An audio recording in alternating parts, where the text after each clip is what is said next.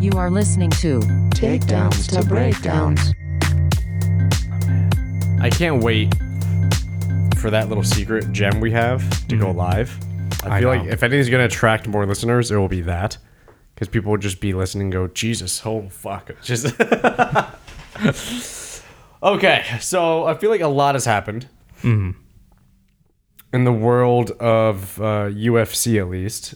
Since for actually, you know what, MMA. I don't want to like everybody talks about it, and because we do this every 2 weeks, I don't want to rehash what everybody hashes already. But the fact that Artem Lobov versus Paulie Malignaggi in bare knuckle fighting overshadowed and was a higher watched event than Korean zombie fighting and fucking Gegard Mousasi fighting is insane to me, because there was that Bellator card and the UFC card in the same night, and instead you had Paulie Malignaggi versus Artem Lobov, and that was a big thing. Now, I'm not familiar with those guys. I know they had like a beef going on though before. Well, Artem Lobov is part of Conor McGregor's crew, Okay.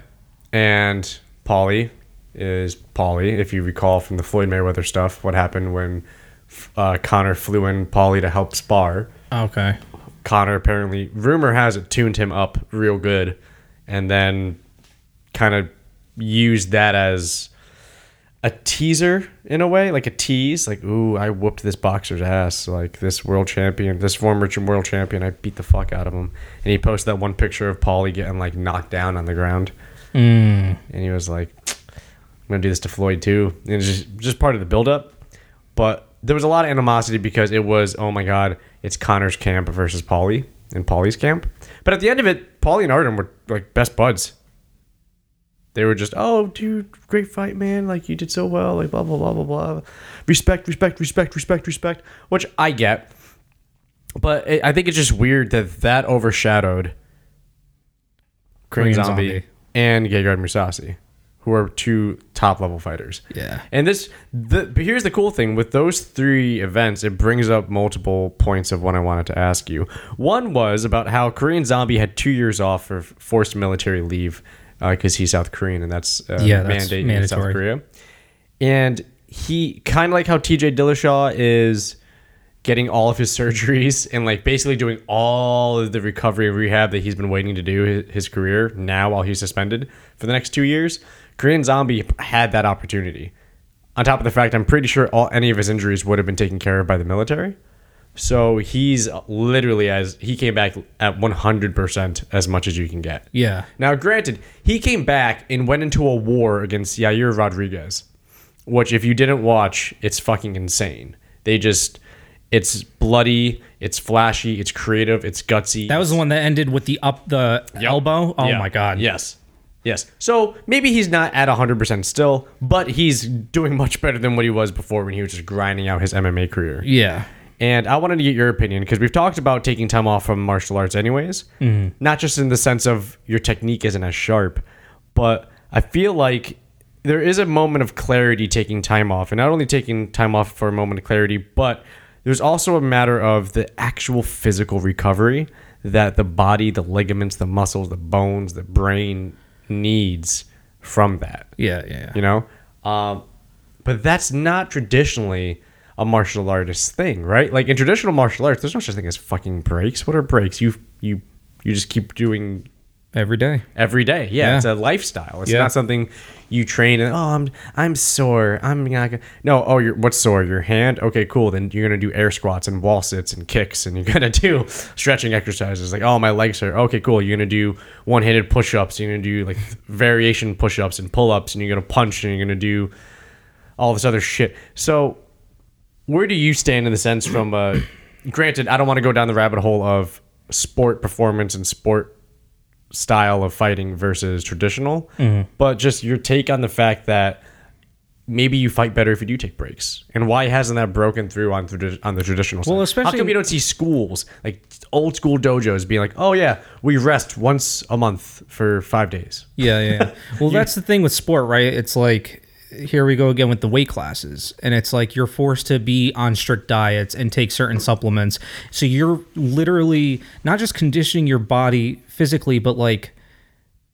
I mean, just with what you take in, the nutrients needed, nothing more, nothing less, You know, whether that's good or not for your body, I'm not a doctor, I can't say.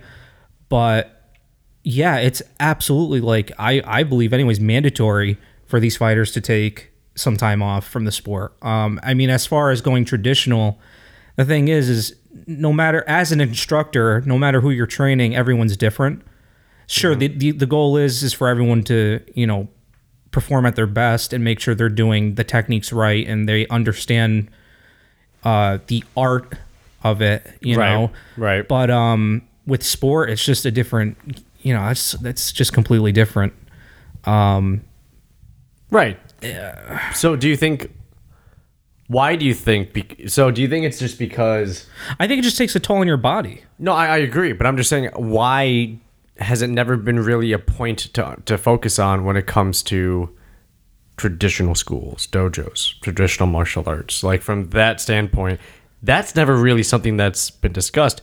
Like, again, we always bring up how we train in a very old school art with a very old school teacher. Yeah. He understood we have to work, right? So he understood, as much as he wanted it to be the samurai way, he understood just, oh yes, like, your wrist hurts. Well, wrap it and we won't use that today, but we're still training. Yeah.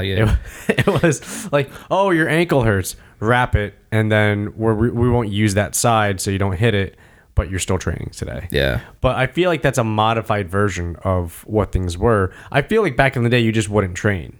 It would just, you would sit on the sidelines and watch class, right? But back in the day, how long? Like, how far back? Yeah, like how far back? I don't know. I mean, if you're talking like 60s, 70s, maybe. If we're talking, let's say, 1,000 years ago, maybe not even that long ago, but like, let's say 500-600 years ago. Oh, you have a boo-boo? Aw. Get fucking over it. Right. Well, because that shit was designed for the battlefield. Yeah, because the idea, it's like you're conditioning your body. Oh, you feel pain? Keep going then. Yeah, that's what pain is for. Right. Yeah, so you're training yourself so you don't feel pain. Right. Oh, you still feel it? Let's keep going then. Yeah, to be a weapon. Yeah. Right. So the thing with like sports is like, you know, the thing with traditional is we're not doing CrossFit style training, all this high intensity shit. True. You know what I mean? Like I said, it's and like I said, you're maintaining a specific weight depending on what class you're in. For sport today. For sport. Right. You know, so I mean, as far as sumos try to maintain a weight. Sumos are traditional art. They try to they have what is that? But let's be honest. What? Let's be honest with each other. How hard is it to maintain a sumo weight? Hard. They say it's hard. Come on. They say it's hard. Matt. They say it's hard. When you're 500 pounds. I can understand if you want to get, you're like, let's say you're a $170, right? Obese, getting like wheeled out in a buffalo cart. Hear me out. You're 500 pounds of performance of explosive muscle. Okay, listen. Let's say you're a $170. Hey, I want to be a sumo wrestler. They have that. No, but they have 150-pound divisions for girls in the United States Sumo Wrestling Federation. Yeah, actually, I never thought about that. Not all sumo wrestlers, I guess, are fat. But you should try sumo. What are you trying to say, man? I'm saying that you think it seems to be very easy. No. I never said the art of it. I'm saying as far as maintaining the diet and maintaining that body. Well, you can't eat like McDonald's and still be a professional. You bet your fucking ass you can. No, excuse my language. You can eat goddamn McDonald's. No. Are you serious right now? No. Dude, come on. Traditional sumo diets are very high in vegetables, very high in tofu, very high in meat. It's very high in good, like, whole food, organic meals. So explain the 500 pounds. Have you seen what they eat? Yes, and I've seen how much of it they eat. So don't sit here and tell me it's vegetables. It is vegetables. Right? It is vegetables. I believe they take a serving or two of vegetables, but come on, they got to be taking in way more protein than anything, and that shit's probably like deep fried 3 times. Okay, so maybe I'm a little wrong. Yeah, maybe just a little bit, huh? To complement their meal, sumo wrestlers eat around 5 to 10 bowls of rice and copious amounts of beer required for empty calories. A healthy rikishi may down as many as 6 pints during the midday meal. Fucking beer, dude. Beer is part of their diet. Oh, Yeah. it's so hard. They have to eat a daily diet of 20,000 calories. Oh, no. They skip breakfast, so their day starts at 4 or 5 in the morning with training and exercise. Breakfast is not served. Right. They eat around lunch for their bulk load. Aha! This is the thing I was talking about. Chonko nabe Okay. is what it's called. I remember it started with a C. Chonko nabe is the main dish that they eat. It's a stew. Chonko nabe is filled with fish, vegetables, meat, and tofu. It's a traditional Japanese stew it's a supersized version of the traditional Japanese stew. It's stuffed full of extra everything. And that's when they also have 5 to 10 bowls of rice on the side, along with copious amounts of beer. And how much of this stew are they eating? A lot. All right, then. They try to drink all of it, I believe. For people wondering, there's a Vice Fueled series where they go through diets, and one of them is a sumo wrestler's diet. And they follow this famous Japanese sumo wrestler who comes to America to help do some seminars, and he makes chonko nabe. And then they go out and get chonko nabe at a Japanese restaurant, and he's like admonishing people who aren't finishing it. They're like, "Oh, I'm full." He's like, "You are sumo. You finish. you drink." And he's like drinking the chonko nabe broth, and he's chugging it, and people are just like, "Oh God, it's so much." He's like, That's what I mean. Like, if you're trying to, like, if you're already like skinny, but you want to get to that way, I feel like in the beginning, that's rough because you're used to being small. See, although hearty, chonko nabe is actually quite healthy. It's not your Whopper, triple Whopper, or deep fried pizza or But there's deep still a fried serving fries. size. The stew is full of fresh veggies and the tofu, fish, and pork, chicken, and beef. Oh. And even if they eat all the stuff inside of it, they will then put noodles into the bowl to keep eating. Oh, man. Whew. I think you should have chonko nabe. I would love to try it. It sounds good. Yeah, right? It sounds Dope. like some Whole Food shit. Yeah. But yeah, to get back to the whole, is taking time off necessary thing. For a martial artist, it's just not as intense. There is more of like a, depending on how traditional and serious the particular person takes it. Right. It's almost more spiritual in a sense and more meditating. And when you're doing your katas, it's like, it's just very meditating and very relaxing. Right. To do that Right. daily, it's not really too strenuous, However, being a professional fighter, doing strength and conditioning, going through fight camps, sparring. That's what I mean. And it's just the high intensity and maintaining that weight. And, you have to ask yourself, is that good for you? Because there could be two different people that are, let's say, 5'8", but their biology is different, Right. So it's like one person could be in shape and they were meant to be in that shape. The other person, maybe they were meant to be 10 pounds heavier or 10 pounds lighter, or, so I don't know, man. Right. Okay. No, that's fine. That's just my opinion. I mean, I think, Well, this whole show is opinions, right? It's all just us fucking. So hanging like out. with Korean Zombie, taking the time off, the thing is it's also the military. So physically, he's still doing stuff. right, exactly. But he looks. I'm sorry. Keep going. Yeah, no, I was just gonna say I'm not sure how much action the guy actually saw within the 2 years. Probably not much. Yeah. But there's also that mental aspect as well. Because you're taking the break from the sport, great, but now you've got to worry about the military. And Right. now you're coming back to the sport. So is coming back actually the vacation for him?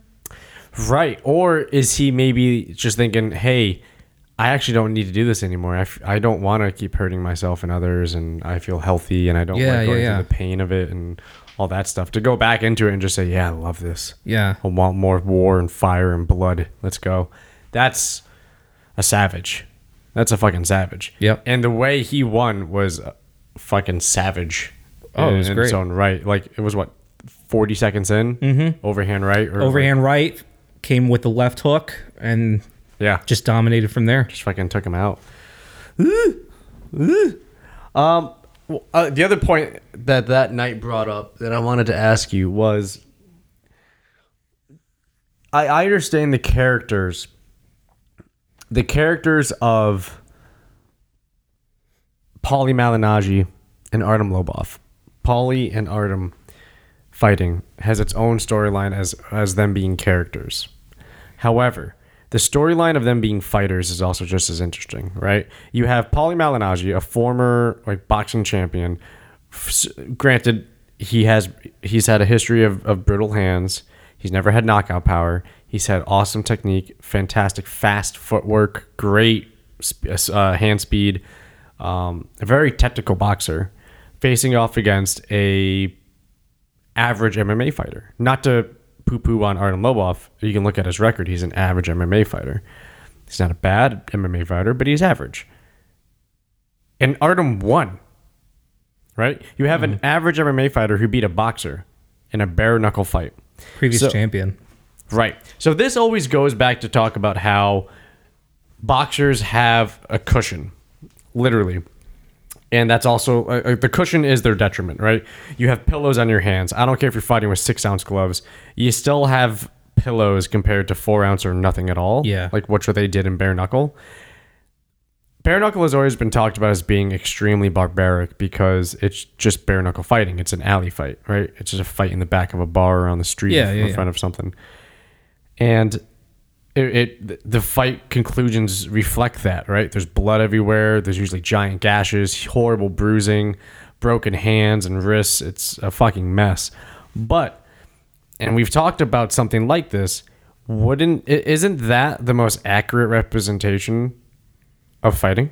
Absolutely. Right? Absolutely. So in this sense, it's intriguing because you don't just have the Conor McGregor camp versus the Paulie Malignaggi camp. You also have the whole storyline of you have a boxer fighting off against an MMA fighter in basically street conditions. As street as it's going to get. Just bare knuckles, fucking go at it. And the boxer lost. Right? Now, I don't want Paulie and Artem to represent the world of boxing, the world of MMA, because that's not the fucking case. But it is a nice little slice to go, see, boxing techniques have lots of flaws the second you take away the big cushy pads on their hands, right? Yep. The second you take that away, what happens? They can get touched and they can get fucked up, and they're not used to touching with bare hands or with almost nothing on their hands. So to me, that's what intrigued me the most about that fight. It was, I'm watching a boxer try to use boxing techniques against an MMA fighter in basically a street environment. That's basically what this is. I know a lot of people followed it for that story of Conor McGregor, Artem Lobov, Paulie Malignaggi, and the Floyd Mayweather camp. But in your opinion, do you think bare knuckle fighting is barbaric, or do you think it deserves more popularity? Well, so when you say, do you mean it literally when you say, like, as far as the street rules thing, it's just like you guys just go at it? Like, are there No, not certain really. rules? It's really like boxing rules, but it's a street environment. Okay, gotcha. I mean, You can clinch, you can throw, you can't do groundwork. So it's mainly just like you're doing a bar brawl outside. That's basically what it is. Okay. Do I think it's barbaric? I mean, this shit's been going on well over 100 years, I'm sure, bare knuckle fighting. Oh, I know. I'm just talking about for our culture and our time. I mean, I'm going to be honest. I think it's a bit, I hate to use this term, I feel like it's refreshing in a sense. Whoa. Because, I wasn't expecting that word. Because it is more realistic than the sport. Don't get me wrong. It's like how you put it many years ago. It's like watching two guys play chess with their bodies when you're watching UFC or whatever. Like, it's very technical most of the time anyways, Right. It's really cool to see what these guys could come up with in 3 to 5 5-minute rounds. But bare knuckle, Bare knuckles 2-minute rounds. You know, it's just like, holy shit, you know, like this is real. And What do you mean? Because MMA is real. Like, Yeah, what do you mean it's real? but Like, the results, not the God. I can tell. I'm trying to think of the word. I can tell you're trying to paint a picture of what you want. Yeah. To show bare knuckle as. I'm excited for what it's going to be. Do I think it's barbaric? Bottom line. Okay.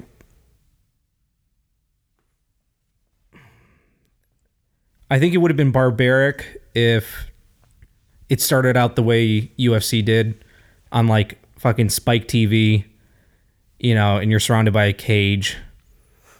The fact that it's in a ring is better, you think? It's just, it appears more professional, you know? Right. If it was just UFC 1 rules, which we've talked about. It's it would amazing, just be- an environmental change. And it's like, oh yeah, no, this is totally like, Yeah. Right. But yeah, I would say it's kind of refreshing. Not that you get sick and tired of, you know, typical MMA, but it's like, it's just something different. You know what I do get sick and tired of? The knowledge of brain damage from this stuff. Like that it's not stopping me from watching the fights, but like it's on my mind a lot now for some reason.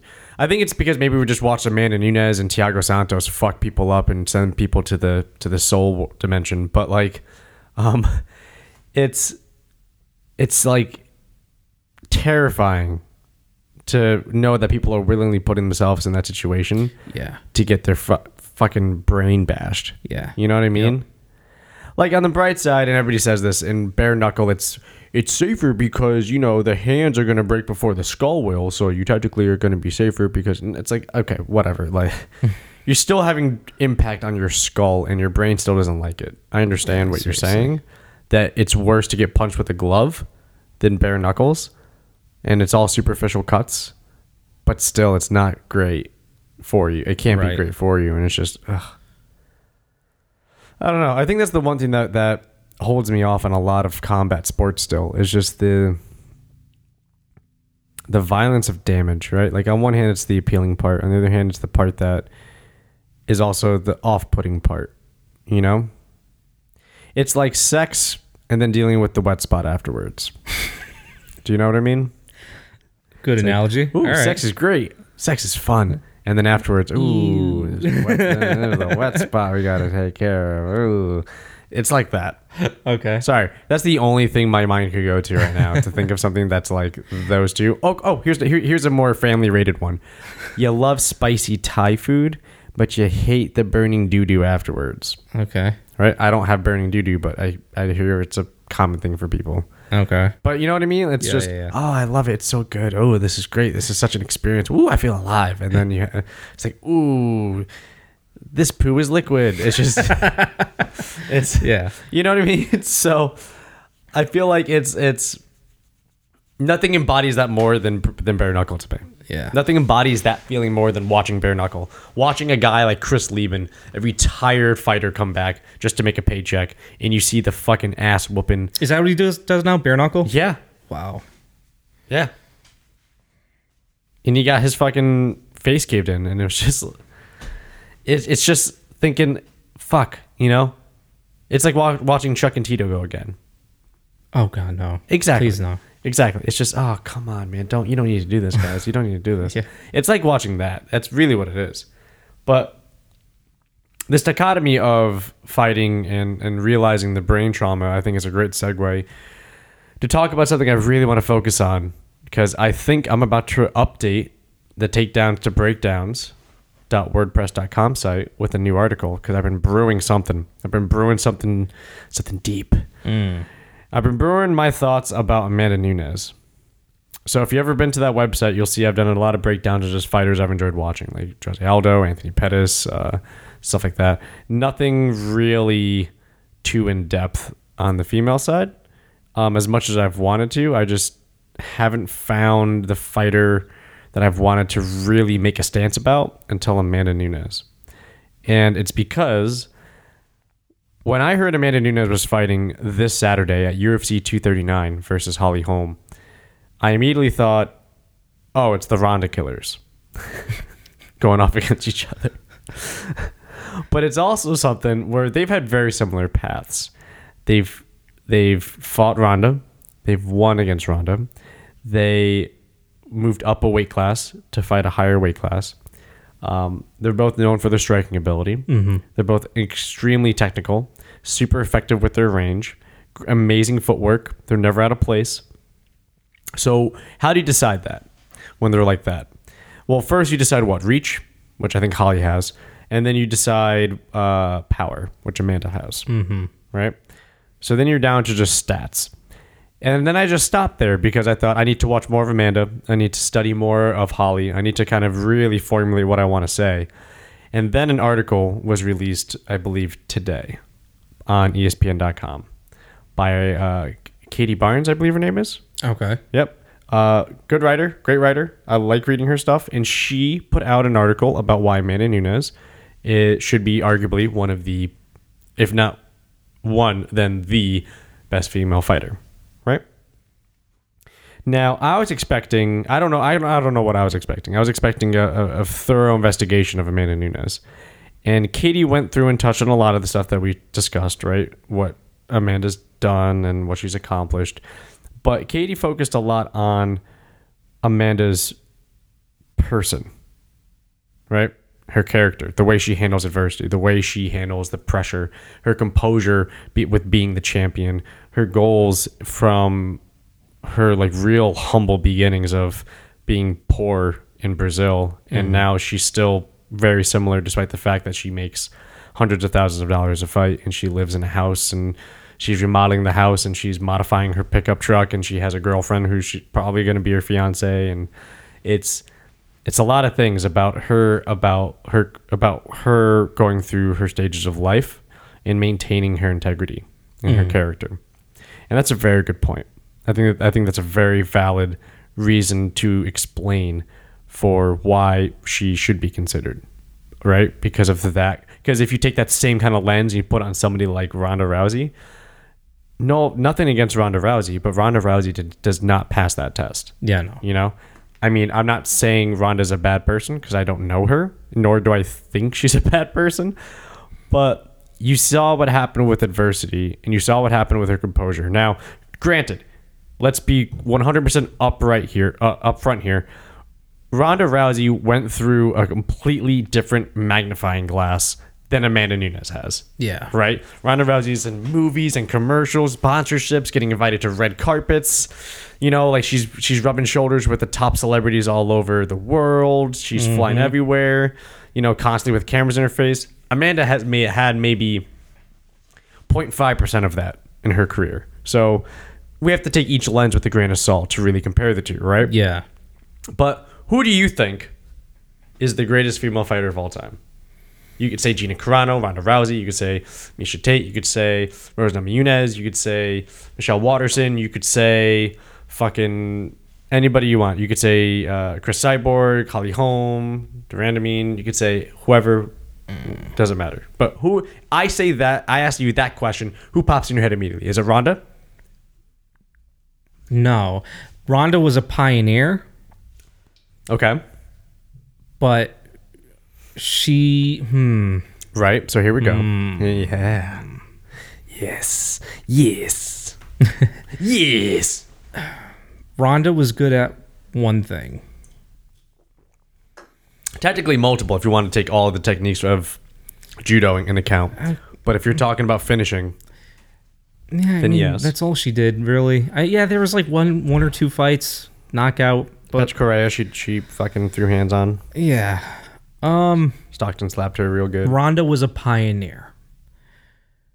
Who do I think is currently the best? No. Just in general? Not right now in today's time. Okay.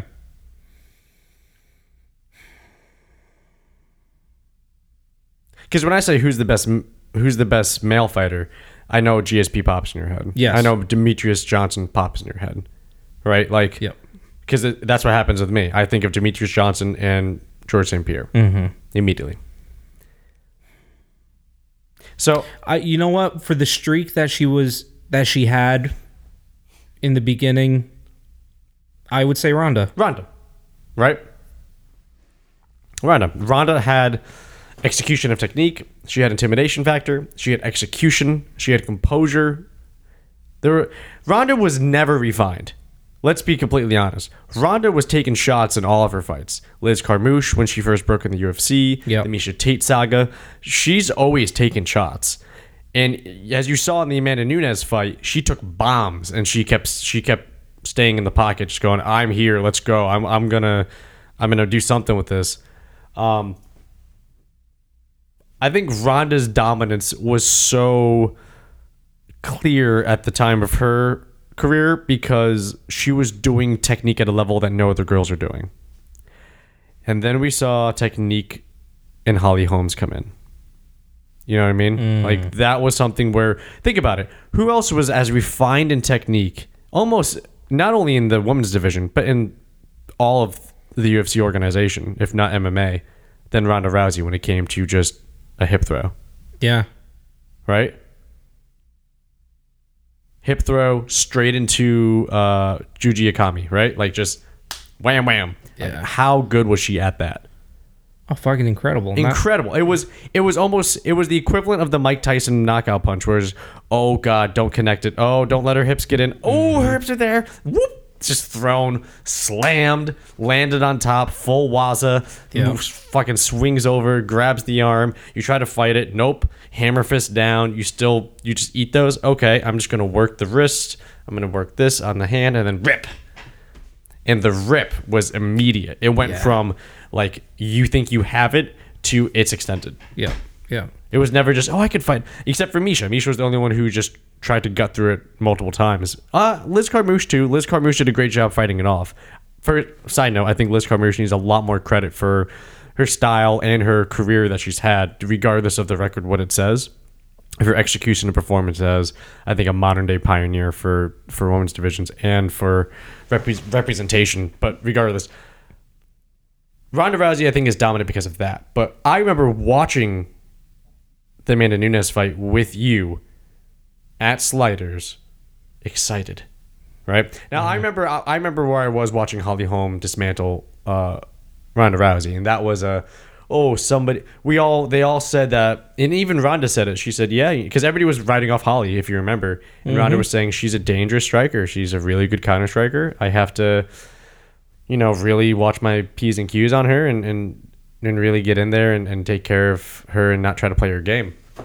Granted, that didn't work because, again, I blame her corner and her coaching. But we watched that fight together, and we were so excited, right? Because we wanted to see Ronda come back and be Ronda. We wanted dominance. We wanted to see the execution of technique. We wanted to see the refinement of the kill. We wanted to see it all. And it was the complete opposite of that shit. Yeah. Complete opposite of that shit. So that's another showing, right? That was a showing, again, of excellent technique in a different area, which was stand-up, right? That was boxing. It was boxing, which Amanda has. I think of greatest female fighter or best female MMA fighter of all time, and I now think of Amanda Nunes. I didn't think of her before until the Cyborg fight. And then when she took the fight to Cyborg, and I'm trying to remember if there was a point in the beginning of the fight where Cyborg clips her, and Amanda, you can tell she grins. Yeah. And it's that moment you can tell that Amanda probably was thinking, "Oh, you're not going to hurt me. Oh, I got this. I can take the risky shots because I'm going to come out on top in these exchanges. And I'm going to fucking land. And I know I have power because I fuck people up in training. And I've been fucking people up my whole career. But it was not just the execution and the fire in the middle of the war against Cyborg. It was how, even though she was still, avoiding the shots, landing her shots, she kept turning. Well, I'll do it for you because I'm turning giant knobs. She was still turning the intensity up. It wasn't just, oh, let's go here and let's just keep it up and see what happens. It was, Nope, we're gonna keep coming. Oh, we popped. It's okay. We're gonna keep walking you down. Yep, you're backing up to the fence. Oh, there's your head. Oh, there it is. Yep. And then one more for good. Bam! Just you're done. Yeah. And that's the intensity of her composure and her confidence, you know? And I think looking back on the article from online that I'm referring to, I think it's great that you understand who she is as a person outside of just being a fighter. But also, I think it needs to be noted that that's a technique that's not found very often in women's MMA, right? Right? Like, we constantly talk about the refinement of technique and the evolution of ability when it comes to women's MMA and how fast it's advancing and how fast it's growing. Yes. You know? And I feel like Amanda is right now, I mean, Rose Namajunas I still think is the pinnacle example of this, but Amanda Nunes, the way she uses that skill set she has with turning up the intensity, with slowly bringing everything up, with slowly turning on the pressure. And it's kind of like the water's warm and then all of a sudden it's boiling and you're like jumping back like, ooh, ooh, ooh, ooh, ooh. Yeah. That's what happens with Amanda Nunes. And I feel like that's been the case for the past few fights for her, if not the majority of her fights. But I don't know what's going to happen against Holly Holm. Because Holly Holm is such an excellent counter fighter. Yeah. You know, so I'm really curious about this fight. But, and this is all coming to the question of the point. When you have the greatest fighter, or who you think is the greatest fighter of all time, a la Mighty Mouse or GSP, or in this case, let's say Amanda, are they really the greatest if you're concerned about a matchup they have with somebody? Like, does the fact that I'm concerned about Holly Holm and her counter striking and her footwork with her kicks especially, because I think those are solid threats against Amanda Nunes, does that mean Amanda Nunes cannot hold that mantle? Unlike Demetrius Johnson, where it was just, what's the point of watching? He's going to win. And then it's like fourth round, she's not even breathing hard. He's like having conversation. Oh yeah, no, I mean, I don't know, I'm craving pizza tonight. What do you want to do afterwards? And again, on the other end of the corner, they're just like, the guy's like on the stool, like bloodied up, and they're like wiping him down and icing and compressing his face. And the coaches are yelling like, you got one more round. You got to take it to him. All right, let's crowd him, put him on the fence. Flashback over, and it's just, yeah, I mean, if you don't want pizza, that's fine. We can get sushi. Yeah, I haven't had sushi in like 3 fight camps, so I think it'd be great. Yeah, let's do sushi tonight, guys. Oh yeah, no, I heard. Yeah, hang on, mouth guard. Thank you. No, I heard there's a good place not too far from. All right, let's go. Here we go. Yeah, they're just like, all right, here we go. They're fanning him, fucking like picking him up, like, you got this. Let's go. Come on, champ. Let's go, champ. Just. See, that's the standard of what we expected. Yeah. What we expected from Mighty Mouse fights. Yeah. You know what I mean? So there was never a shadow of a doubt of... You never had to question it. See, but that's the thing, right? Like, I feel like it's a good thing to question it, because then it but then it proves, if they do win, oh, wow, like, this person really is great. But it's the idea of constantly questioning it every good fight. Because then if you do come across another threat, it's like, ooh, I wonder what's going to happen. So how did you feel with GSP fighting back in the day? Back when it was you and me watching every GSP fight go down live at the bar every single time. Standing most of the time. Yeah. Because we got so riled up by it. Yeah. You never talked in GSP fights. You just glued to the TV, and I was screaming and yelling next to you. I was like, he got this. He's going to do this. Oh, he got him down. I will say this. I'm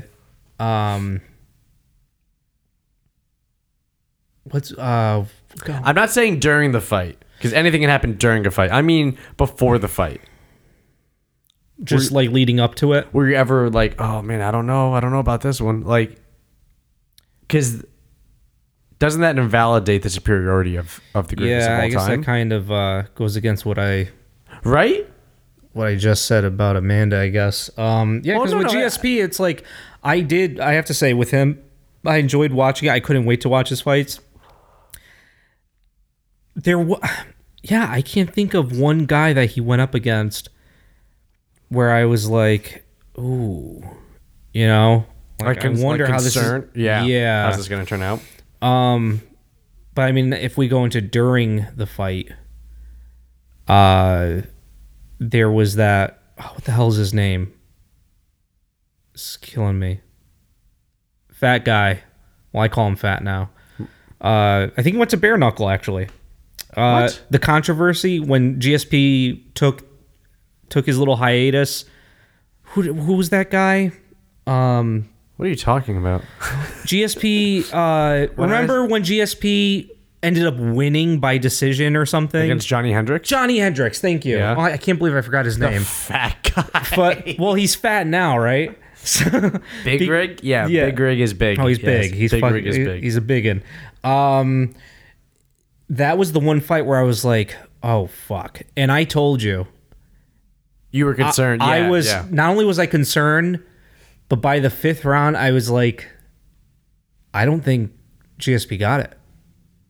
I don't think he got it. I know, and I remember yelling at you like, "No, he got this." And I was like, "Dude, no." I mean, he's got the points. My head was like down on the table. He's outstruck him. It's not on damage. It's on impact. As soon as they said by unanimous decision or whatever it was, George St. Pierre, it was split decision, I believe, or whatever, yeah, split decision. And they said his name, St. Pierre. If I could compare the noise that went on in Buffalo Wild Wings, tables were thrown. Hordes of orcs in Lord of the Rings getting ready for battle. That's what fucking went down. And I remember tables were thrown. My body, inside my body dropped. I wasn't even smiling. I was just shocked. I was completely fucking shocked. Right. And I get that damage is not a measurement by judges of points, right? It's strikes landed, which I thought Johnny landed. He did land, and then his defense with GSP trying to take him down, his defense was really good. So I was taking that into consideration as well. Like, oh, GSP's trying to take him down, but Johnny's doing a real good job sprawling or just not giving it to GSP. And I was like, fuck. I mean, that entire fight, man, I was like shaking, like really getting worried. So I wasn't leading up to the fight because I wasn't really aware of Johnny Hendricks then. I knew Johnny. So Johnny was the one punch man. So he was the kind of guy where he would just like barely touch somebody and they would go flying and knocked out. Yep. So I knew Johnny was a threat. The biggest thing about Johnny that I was questioning was his wrestling background. I knew he was good. I knew his wrestling credentials back from in college. I knew his level. But it's so hard to judge against George's level because George never wrestled.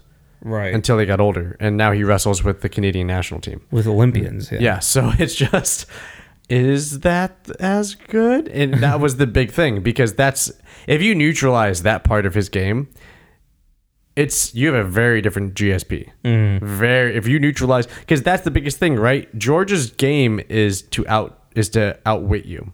To outthink you. Yeah. It's just, oh, here comes the jab. Nope, it's a blast double. Oh, here comes the blast double. Nope, it's a jab. Oh, here comes the single. Oh, here's the side. Here's a kick to the head. Okay. All right, I'm going to step in. He looks, oh, here's a side kick. It's just George was so good. Like his style is defined by his unpredictability. Because his ability to mask and blend those techniques. Mm-hmm. So if you take away one of those, like, oh, I can stop his takedowns. All of a sudden it's just, let's just fucking trade. Let's bang, bro. Let's see what happens. Yeah. That was interesting. That was borderline what we saw with Johnny Hendricks, right? George still won by a hair. Very thin. Because I was still confident that he won. Fanboy aside, I was still very confident that he won. I was just saying he landed more shots. He didn't land enough power shots. Doesn't matter. He has more shots landed. He has more takedowns. That alone is going to get him the win. Because they don't do it by how bloody you are. Right. So it has to be by that. Thankfully, I was right. But, see, I can see two things happening. So for Amanda Nunes, I can see her closing the distance and crowding. You saw it against Chris Cyborg. She wants to initiate the bang, right? She wants to initiate the fucking the brawl session. Closing distance against a counter striker like Holly Holm, especially with Holly Holm's kicking ability and neutralizing those kicks, is going to be nothing but good things for Amanda. And it's also great things for Amanda because Amanda can fucking flatline her. Yeah. And I can see Amanda running up, immediately trading.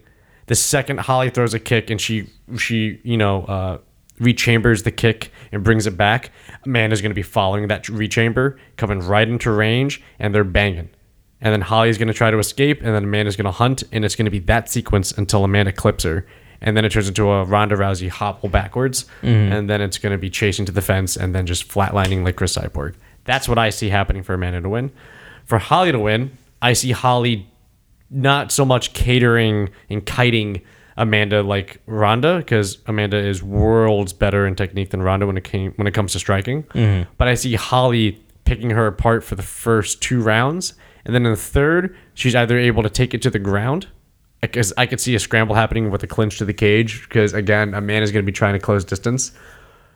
So I could see some crazy shit happen on the ground. Although Amanda's too strong, I think, so maybe that won't happen. But long story short, I don't see Holly finishing Amanda. It has to be either by TKO or it's going to have to be by decision. That's what I think. It could be submission. But I just... But you think it's Amanda for the win, no matter what? Well, that's... I'm just saying I'm just predicting what I think happens. In general. Right? Yeah, I'm just talking bullshit fan theories about what's going to happen. But I'm just saying, like, I would never have done that with GSP. I never would have said, oh, GSP is going to lose because John Fitch is going to, wrestle him to the cage, take him down, and he's going to keep him in side control or something. No, I never would say that. I would just say, no, GSP is going to fucking beat his ass. Let's go Rush. Actually, I lied. When GSP came back... Against Carlos Condit? No. From the hiatus, went up in weight. Oh, against Bisping? Against Bisping. That was a rough idea that he executed to go fight Michael Bisping. Yeah. That was... And as you and I say, 4 years rusty was fucking phenomenal. Oh, 100%. So, which I didn't expect, but I will say that was the one fight with GSP I was actually nervous. I wasn't nervous until the fight started, and I realized A, how much smaller George is. Yeah. But B, how much crisper Bisping is with his striking. Yeah. Because Bisping is basically a boxer, Besides his work with Perillo, just his style is boxing, throwing hands. And Bisping is so crisp with his boxing. And not that George isn't, but George isn't a boxer. Yeah. He's a karate fighter.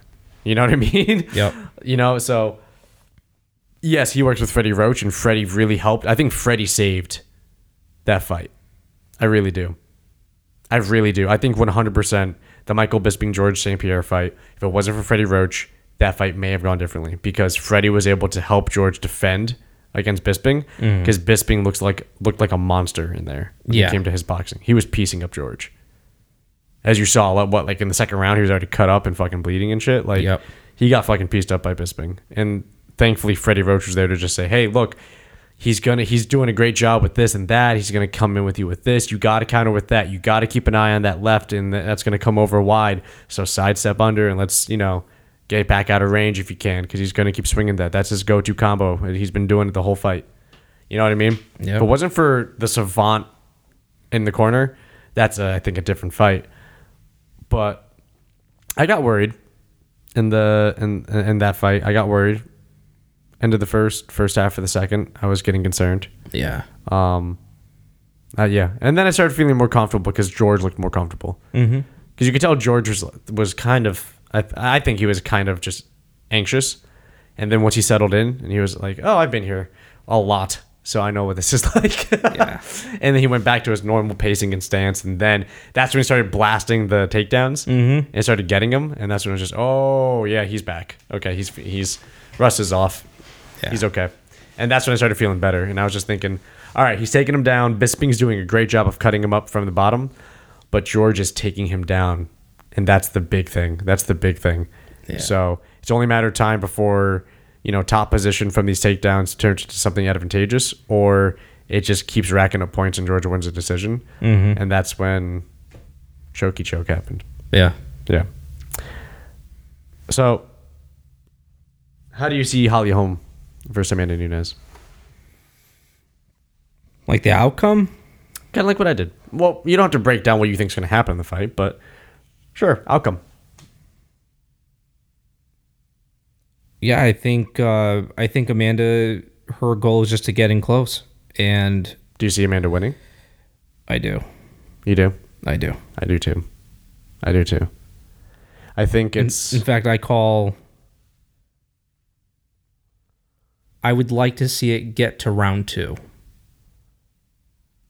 That's how I'm going to put it. I would like to see it get to round 2. Oof.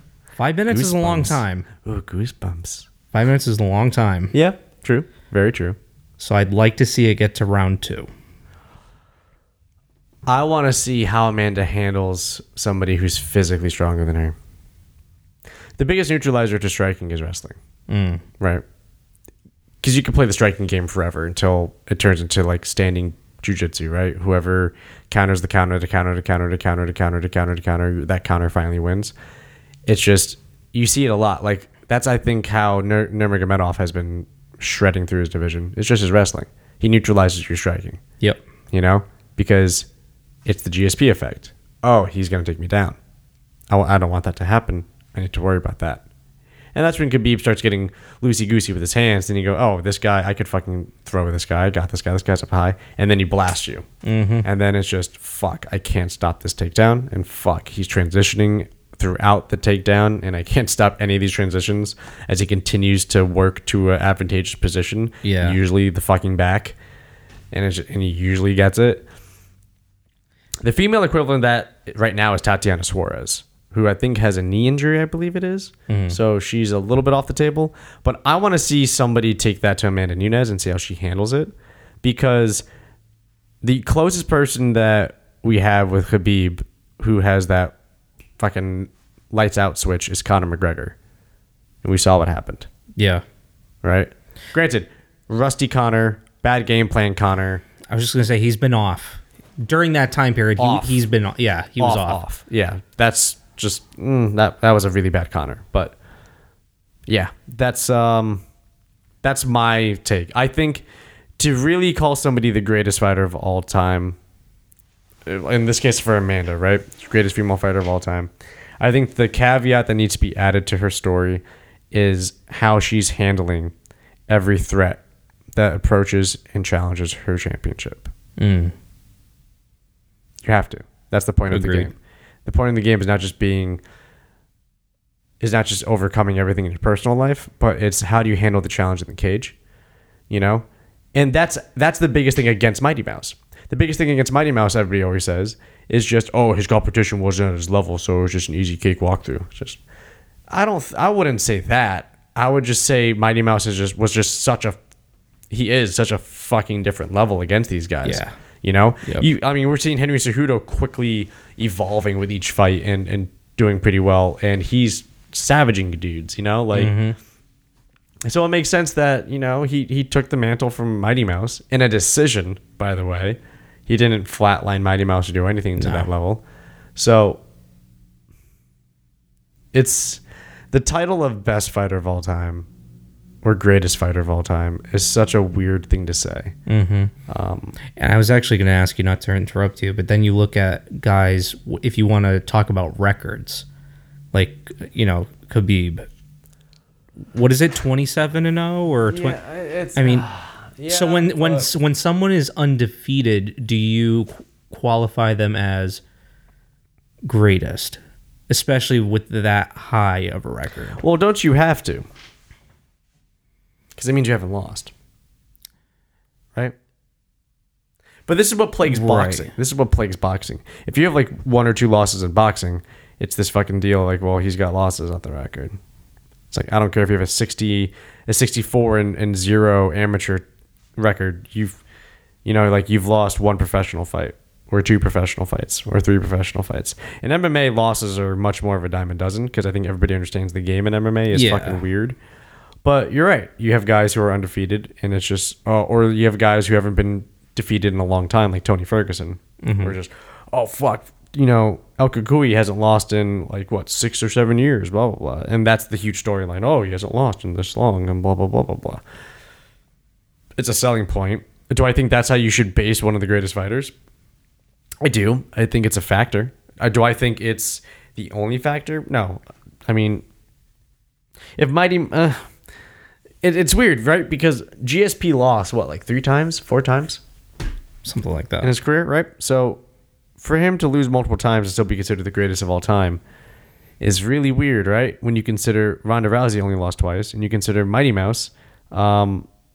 Mighty Mouse hasn't lost. Mighty Mouse lost. Pretty sure Mighty Mouse has lost.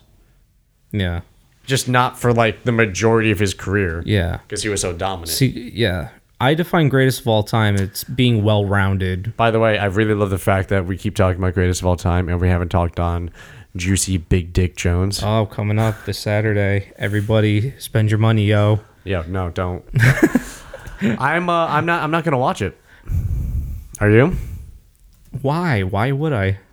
Well, that's what I mean. I'm not supporting that. So That's what I mean. I still haven't watched a John Jones fight since the fucking yeah, same. the relocation of a fight card Oh yeah. the week of. I still haven't watched a John Jones fight. I will be watching the And rest of it. it's sad and sickening because you know this fight's going to sell anyways because of who else is on the card. You know, Right. so it's like people will do it to support the other fighters, Right. even if they are against John Jones. But then it's like with this whole ESPN deal, what does it matter anymore anyways? Right. People are getting paid. People are getting paid. So- Mighty Mouse has lost 3 times in his professional record, Okay. all by decision. He lost 1 on his amateur record. Okay. Yep. Yeah, isn't that funny? We never meant to do that, but we never touched on John Jones being one of the best. Yeah. We only talked about Mighty Mouse and GSP and Amanda Nunes. As sickening as But it is. John Jones has only 1 loss on his record, and it's a disqualification. And Dana White's trying to get that wiped from his record, so he can Of course he is. truly be undefeated. Wow. I wonder if John Jones walks into the room, puts his fat dick on the table, then everybody bends over and kisses it like it's a ring. I wonder if that's how it works. Mwah. Thank you. Yes, thank you. I know I'm the greatest. Thank you. I understand the guy's good. There are other good fighters too, man. With the shit he's been, I don't even want to get into it again because we're constantly talking about it. But I will say this: how do you get away with all of that bullshit, and Dana will still bend over for you? Because it's about money. It's about business. At the end of the day, it's business. But He's the bad boy of MMA. He's the bad boy of MMA. He's the true what bad other boy of fighter MMA. has gotten that treatment? Oh, None. we're gonna fight to wipe that loss away. None. How the fuck is that possible? You could just do that? I'm sure if you pay enough money to an athletic commission, something can change. Look, John Jones is actually. I know you don't. I know you and I both are not big fans of him as a person. I don't deny his skill. We don't. I know you and I also both don't deny his skill. However, something. What is this? He is 24-1-0. He is 6'4", 205 pounds, 84.5 inch reach advantage, 45 inch reach advantage. Thiago Santos is 76 inches and 42.5. So he has a disadvantage on both sides. Thiago Santos lands more significant strikes per minute. So he's got to get in close. Yeah. John Jones. Yeah, He sticks those arms out, man. He's like, no, you keep your distance. Yep, and then he also does the side kick to the legs, to the Yep. knees, and stuff like that. I wouldn't be surprised if John Jones takes him down. I really wouldn't. So, okay, yeah, I know. We'll blow through this quick about him, right? But the fact that John Jones wasn't mentioned by either of us. Why is that? Is it because... So first of all, do you ever question that Jon Jones is going to win? Or do you just know that he's going to win? I hate to say it. No, exactly. But That's why I'm you just- smiling. you That's why I'm know. smiling at you. Because you know he's going to win. You just know. Because you know he's going to win. Yeah. Now, the question of how brutal that looks. Fucking A. Jon Jones always wins. Actually, let's not go too far down the road of why we didn't mention Jon Jones or BJ Penn or Matt Hughes or any of this stuff, like, or Anderson Silva or Vitor Belfort or any of these guys, right? Let's not go down any of these paths. Mm-hmm. But I do want to say, or I do want to ask, how come Jon Jones never entered your mind when we were talking about greatest of all time? You know what I think it is? Besides from the personal stuff. Because you cannot deny his record and you cannot deny his dominance. But I was just getting ready to say, I think it comes down to morality and the personal life. Like, look at GSP, man. But like, Oh, that's why everybody loves him. but look what he stands for, and just Yeah. his personality, everything about him. Not to mention him being literally the GOAT. Like, you know what I mean? I don't know. I think that's what it comes down to, though. It's exactly that. It's just who he is as a person, what he tries to get away with, what he has gone away with. But that has nothing to do with his ability to fight. As he's been quoted saying, Yeah. I did a night of coke and still beat your ass, Daniel Cormier. Yeah. Yeah. So, which is kind of stupid, because then you would think, like, well, didn't the coke then help? No, because he had no sleep. Uh, Fucks up his chemistry. yeah, but when you got those picograms, Yeah, right. The picograms help. Look, I did think of Jon Jones because, to be fair, and this is kind of the same argument against Mighty Mouse.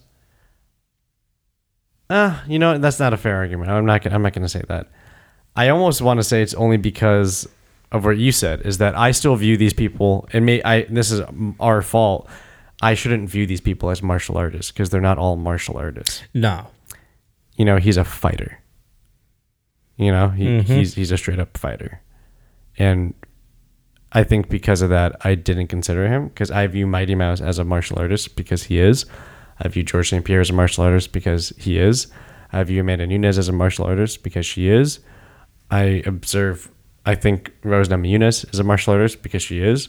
I think Ronda Rousey is a martial artist because she is. They're martial artists to me first instead of fighters. So maybe that's my own bias on these lens. That's a in good the way way. of seeing it, though. You know what I mean? I Yeah. think that's what's in the way. But you can't fucking say Jon Jones. You know what Jon Jones is? Jon Jones is the equivalent of handing somebody a controller and saying, "Hey, have you ever played the UFC game?" It's like, "No." Well, here's the controller. You're a fan of MMA. It's like, "Yeah, I watch the fights here and there." Cool. So you understand fighting. You understand how it works. Here's a controller. I'm gonna have you fight Jon Jones, the computer Jon Jones, at the hardest possible difficulty on your first time playing. Start. That's what that is. That's what it looks like when you see that shit happen. You know what I mean? Okay. It's just,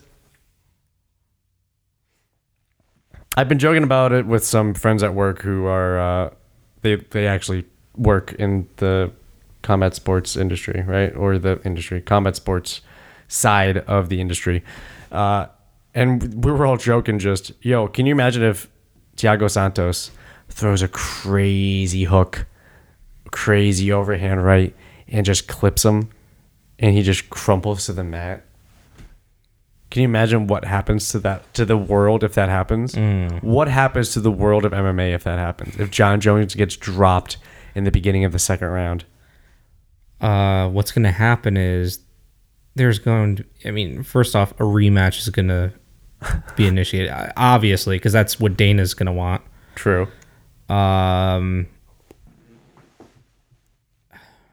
Unless he gets mollywopped the whole first round and he looks like shit. I just want someone, and I've said this before, and this is going to be the last time I say it. I want someone to end John Jones. I want someone to cripple him so bad that after the healing process, he's still considered disabled and can no longer fight. Oh my God.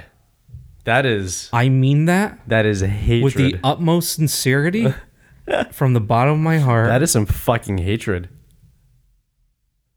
I want someone to end him. Right now, John Jones has a raging, throbbing, veining heart-on, and he doesn't know why. It's because your hate got spewed into the world, and he feeds on it. Get over here, Dana. That's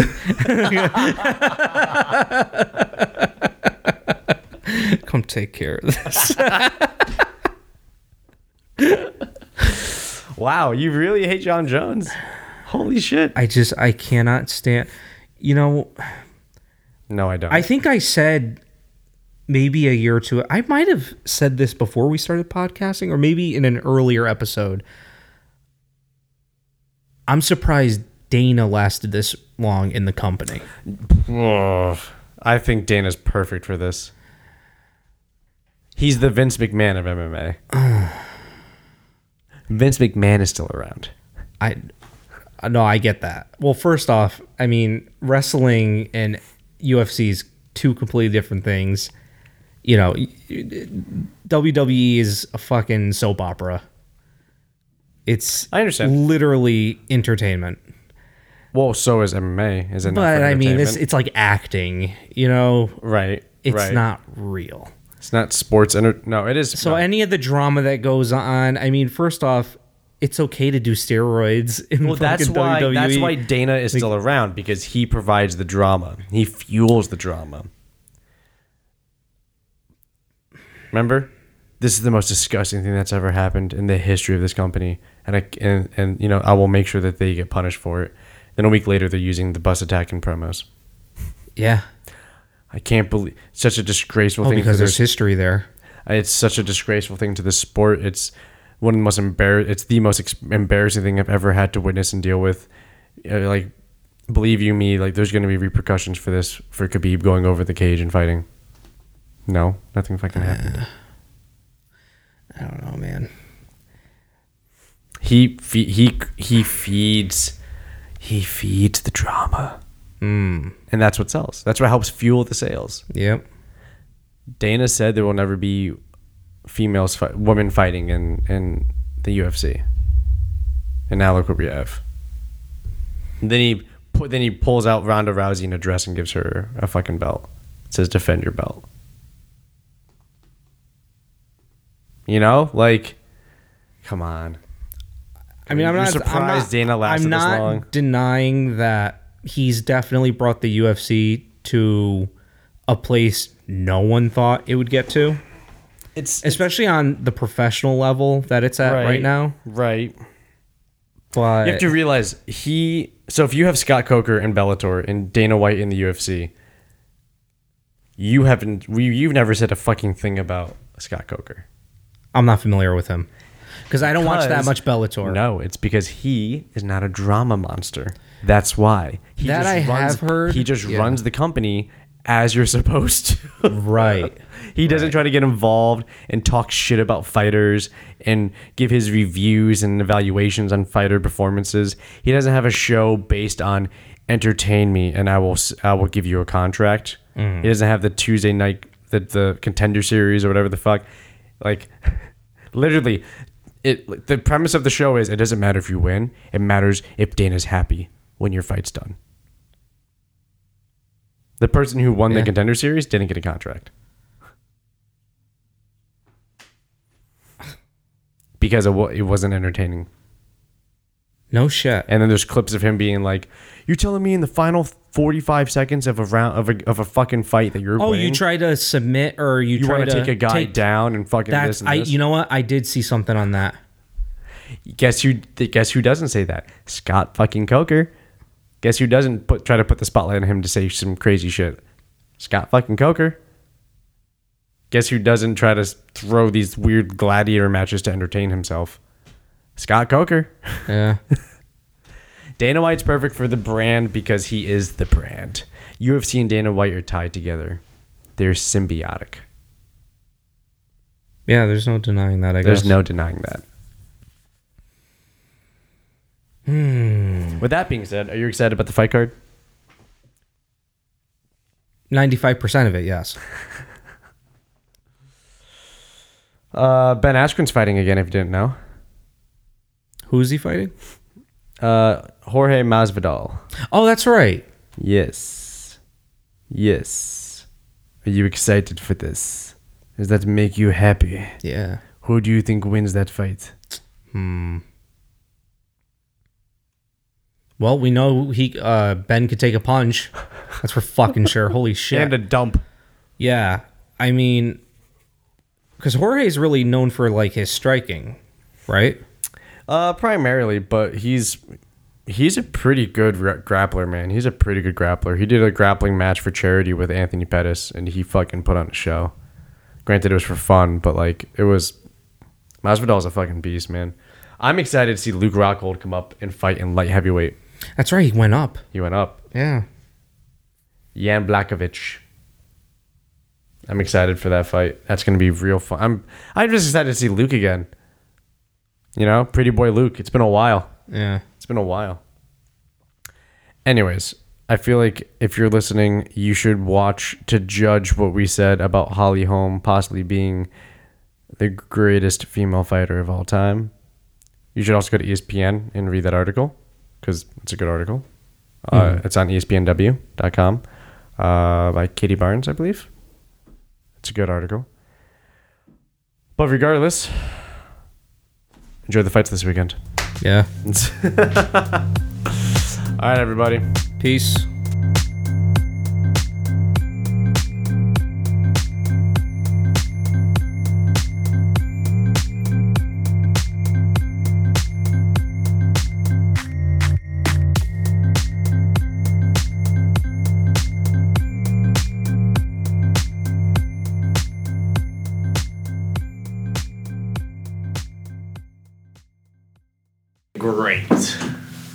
Great. Okay. Plump check. That's your cue to say something. Plum check? I'm pleasantly plump, yo. Yeah, that's what I said. I said plump check. Yeah. Yeah. Okay. Dude, it really is fucking hot as balls up here. It's really not that bad. Wow. Granted, you're also wearing long sleeve top, with long-legged bottoms. Yep. Shorts and a t-shirt over the... You're wearing double layers right now. Yeah. And a hat. So I feel like this is all you. Well, you see, okay, the spandex. It's not spandex. Well, It's compression wear. compression, all right. Slims you down a bit. The hat is to cover the psoriasis. But does it all... No, you know what it is? I sweat a lot on my legs and my arms. And this just, I just feel more comfortable working out in this stuff, no matter how hot it is. That's why I wear leggings in yoga. Yeah. Because I just feel better when it gets just caught in that. Okay. Woo!